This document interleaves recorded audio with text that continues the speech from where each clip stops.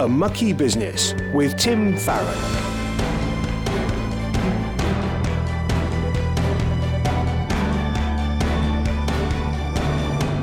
Hello and welcome. I'm Tim Farron, and this is the show where you get to hear from a Christian politician about how they live out their faith in the mucky business of politics.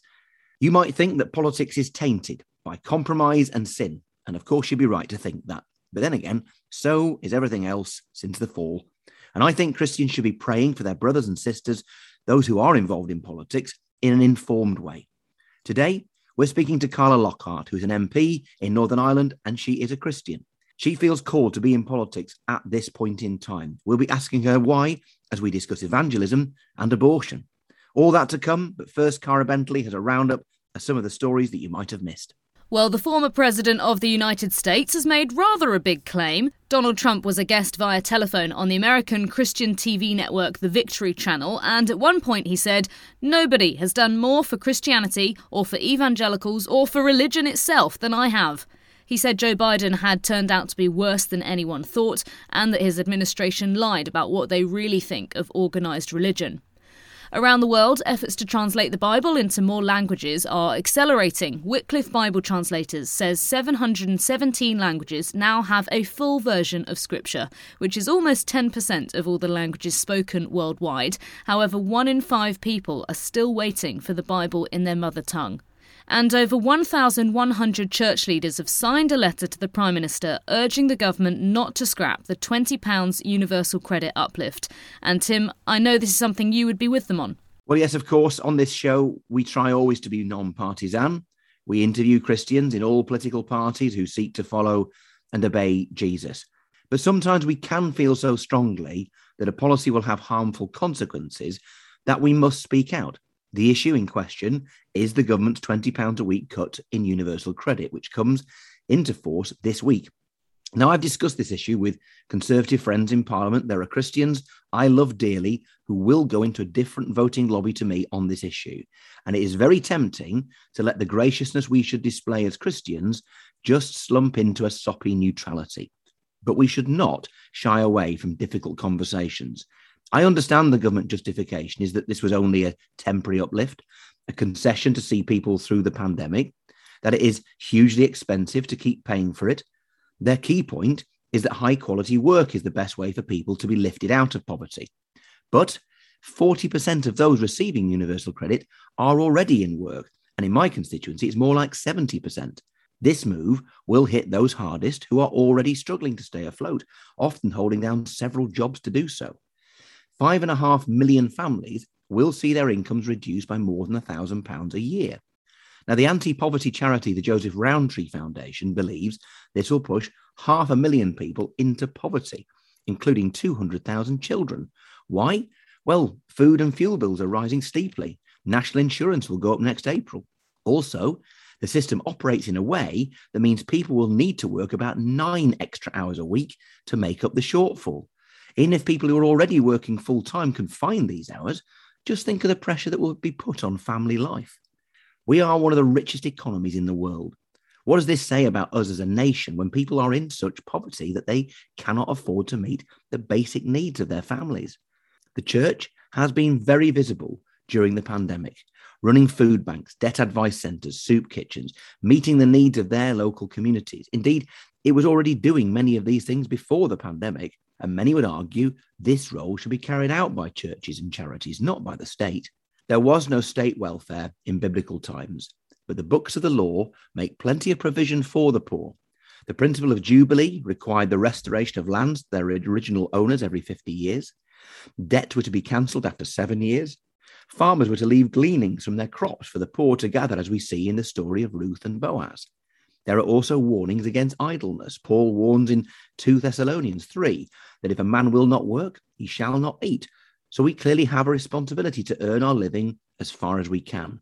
But millions of working people in the UK live week to week with no savings, and the slightest change in circumstance can drive them into debt and poverty. The pandemic and its aftermath of rising costs has magnified all of this. It is tough for many to earn a secure living despite working hard. The Bible says nothing about what level of universal credit there should be, what it should be set at. but I think it gives us some clues as to whether it's right to remove £1,000 a year from our poorest families at a time when the cost of living is rising fast.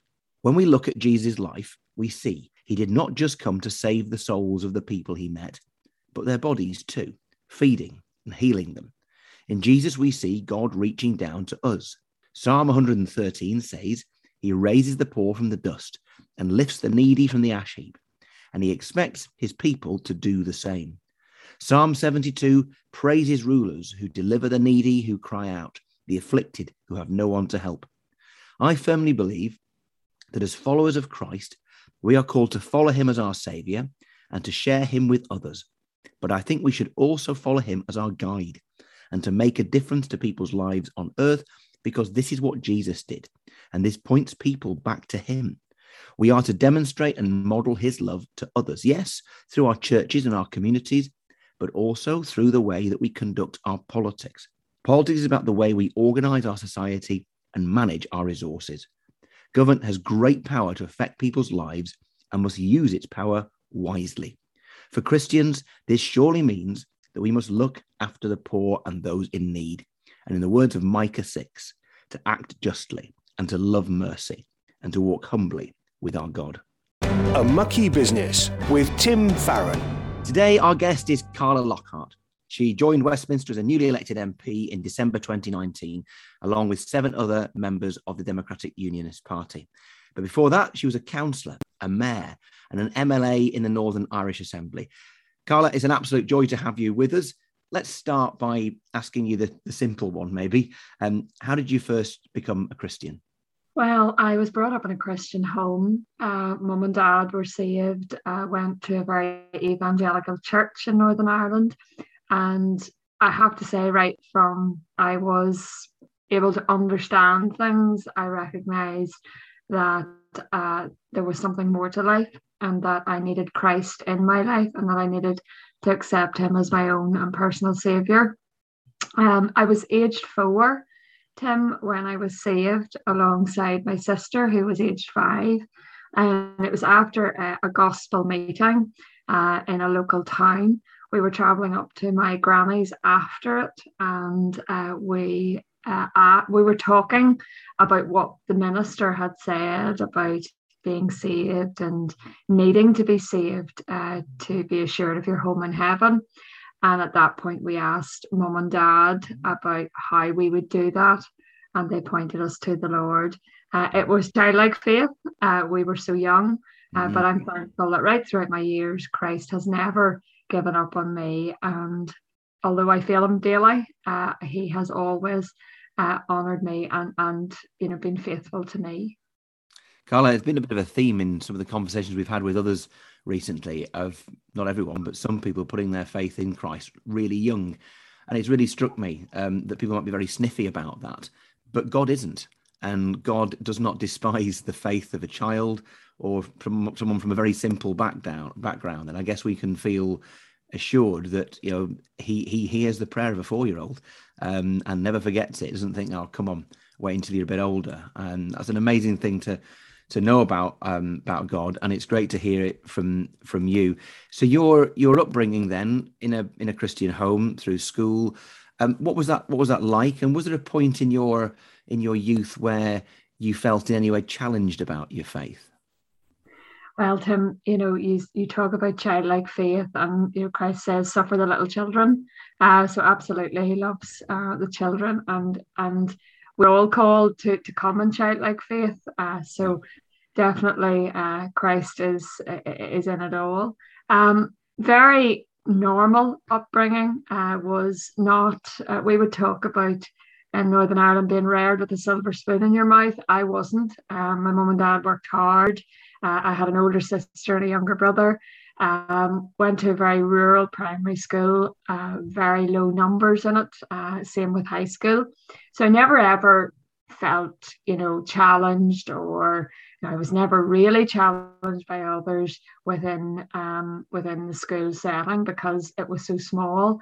But then I suppose as you go on through life, you go to university, you go to college, go to university, it does become more challenging. But I'm thankful that I always I was able to identify friends who were of like faith. And I suppose that highlights the importance, even for young people today, about company and making sure that they get into company that is of like-minded faith as them, because ultimately your company can make or break you.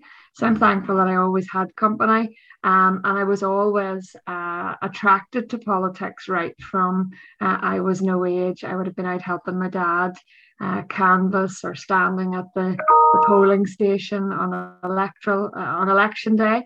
So I always enjoyed politics. Never ever thought I would enter frontline politics, but always was interested. The other person that was very inspirational in terms of politics was Peter Robinson, former First Minister and former leader of the party.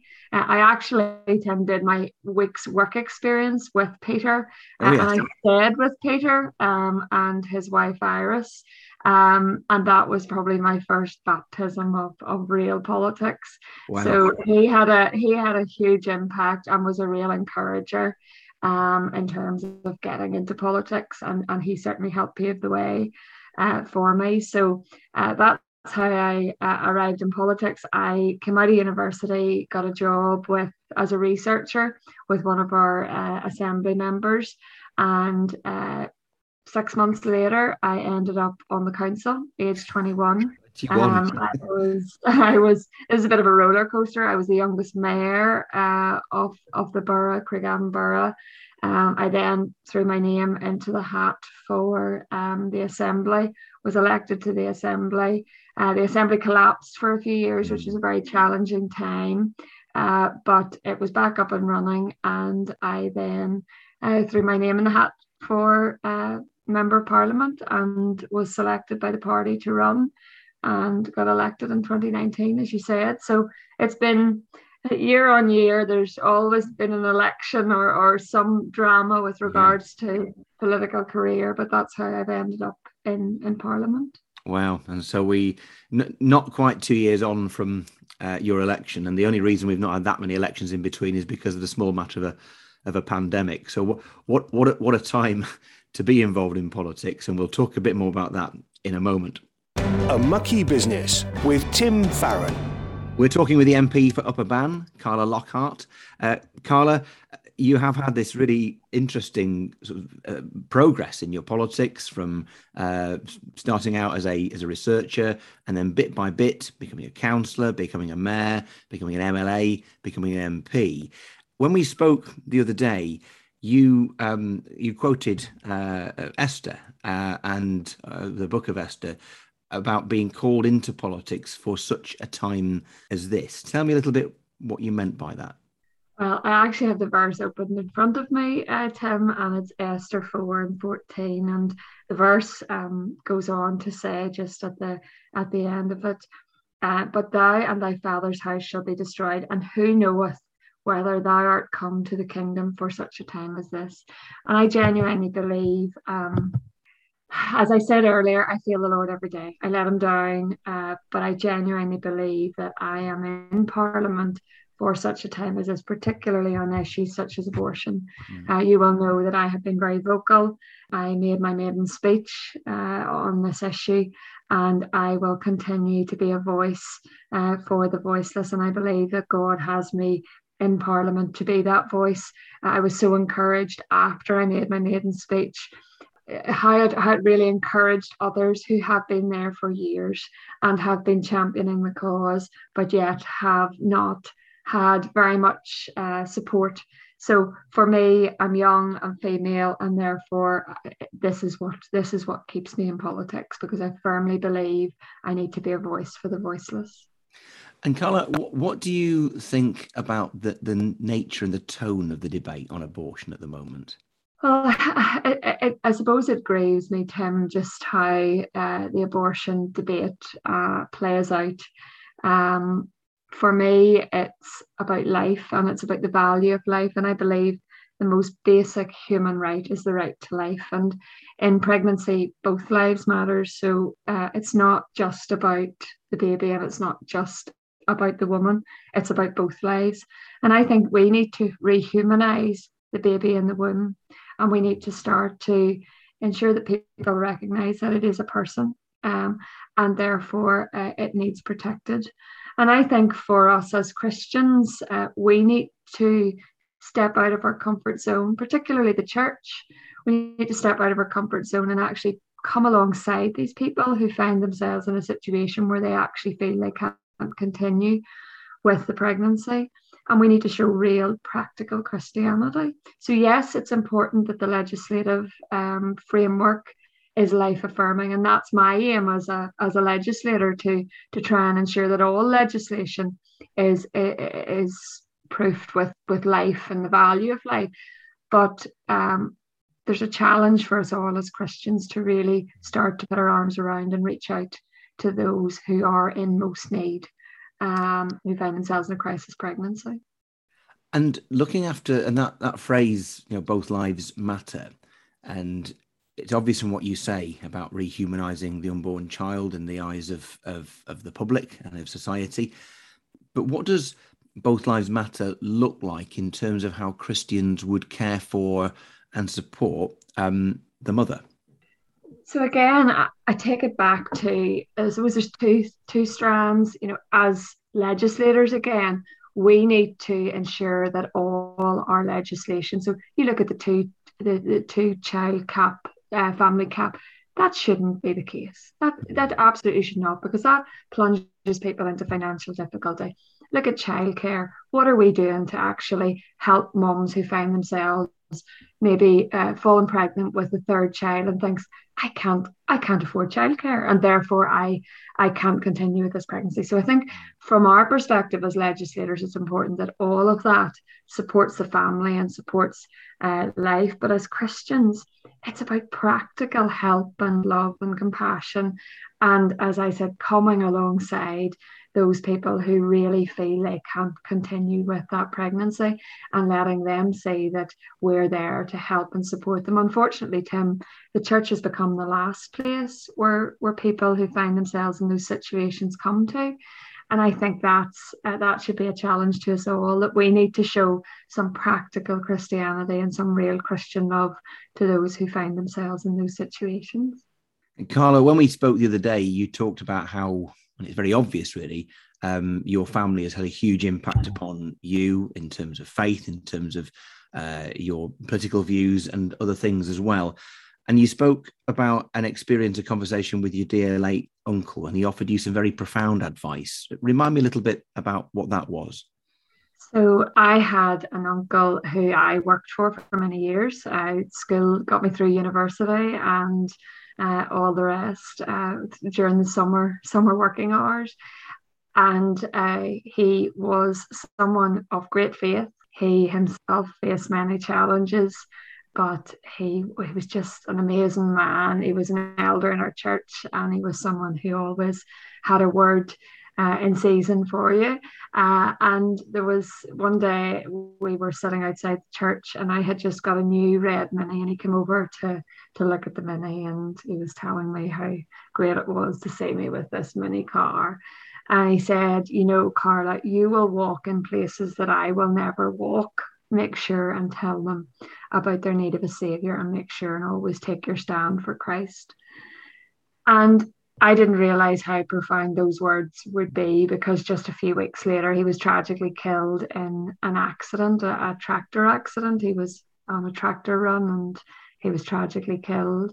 And I suppose those words have echoed in my mind over the last sort of 10, 12 years, because his earthly ministry was finished. He still, obviously, Christ continued to use him and his ministry, but his earthly ministry had finished, but yet mine was only beginning. And I suppose as I walk in places where few have trod, I suppose those words echo in my mind that I need to be faithful and I need to be courageous around telling people about my faith. And that's, I guess, leads me to ask you really whether or how you think a Christian in politics might use their profile, their access to people to share the gospel, to share their faith. How does that work out for you? Well, I suppose it has given me great opportunities because what I find is, particularly because people know of my kind of passion around the pro-life issue, they do ask me to speak. They ask me to engage, tell people about my faith, things like this, Tim. Never ever thought I would have the opportunity to be on your podcast, telling people about my faith. So there are great opportunities, but again, I think for us, it's about making sure that legislation values the Christian and values the church, and make sure that protections are there for the church. So whilst yes, we're called to tell people about our faith, absolutely, and whatever way we can, whether that's standing in the chamber, whether that's in the tea room, whether that's just in conversation with someone we meet in the corridor. But I think we are really called as legislators to ensure that we protect the Christian faith and that we support others right throughout the world, whether it be the persecuted Christians or whoever, in their walk as well. So, I suppose it's there's two strands to it. Yes, we talk about our faith, but also we look at how the culture in the United Kingdom is dictated by legislation. So that's important as well. I think we've run out of time, which is really sad, because it's been absolutely fascinating talking to you, more importantly, listening to you, and to hearing about your upbringing, your faith, and how that applies in politics. We wish there were many more of you. We're very grateful for the one that we have. And thanks very, very much indeed for giving your time to be on this radio show today. Thank you, Tim. Thank you.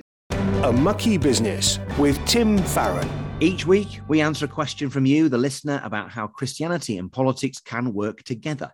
Maybe you're thinking through a particular issue, or you're not sure why people disagree on a certain policy. If you got a question, please write it in an email to farron@premier.org.uk. Now, this week, we've got a question from Alistair. Hello, Tim. My name is Alistair Watkins. I live in Halifax, up in the, well, some call it the frozen north, but no, further north gets frozen. Okay, so thank you for listening to me. What I would like to ask you is this. What is your position on Israel and the church in the end times? Do you believe that people who believe in replacement theology believe that the church has completely replaced Israel in God's plan? Or do you believe that Israel remains in God's plan?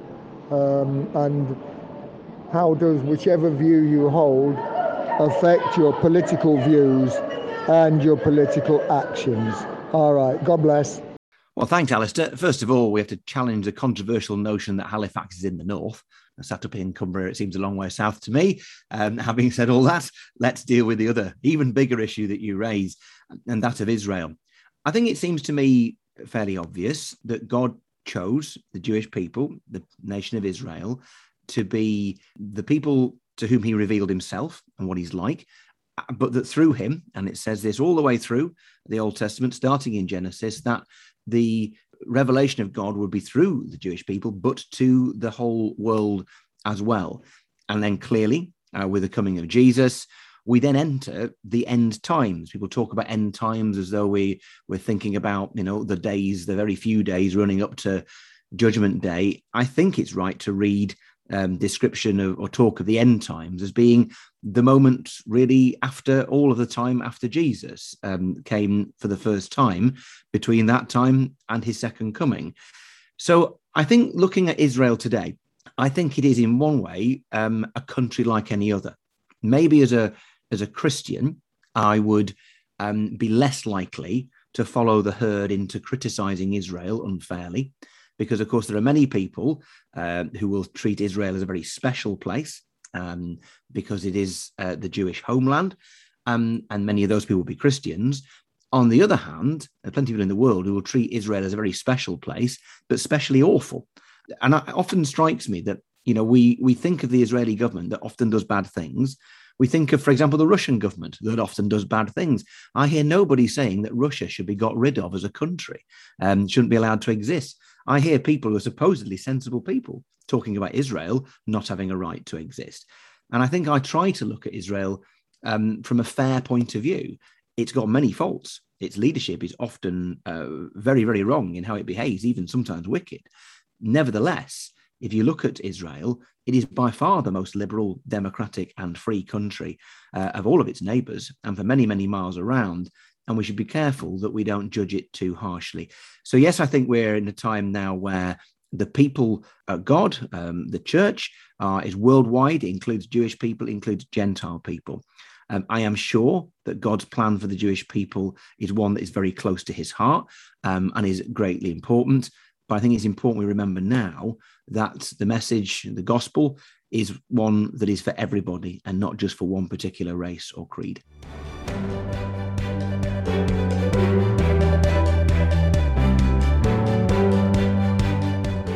Well, as we come to the end of this week's show, let's join together in prayer.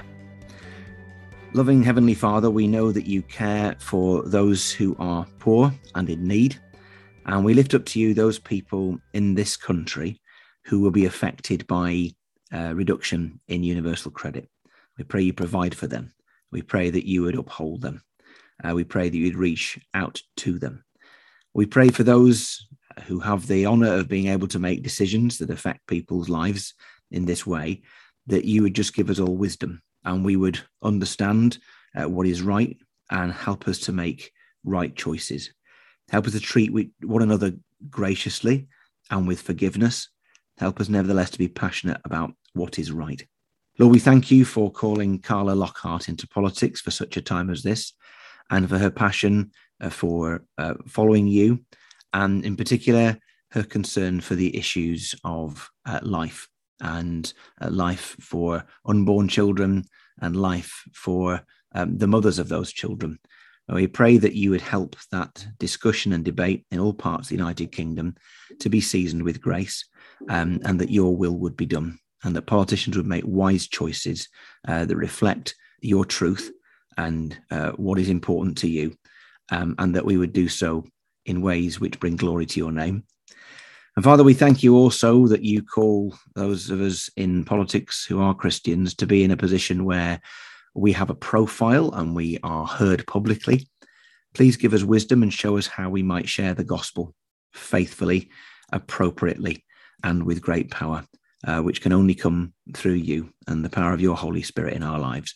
These things we ask in Jesus' name. Amen. Well, thanks again for joining us. If you have any feedback for the show, suggestions of guests or topics you'd like to have covered, or questions, please do email farron@premier.org.uk and we will be delighted to hear from you. Don't forget to subscribe so that other people can see the podcast.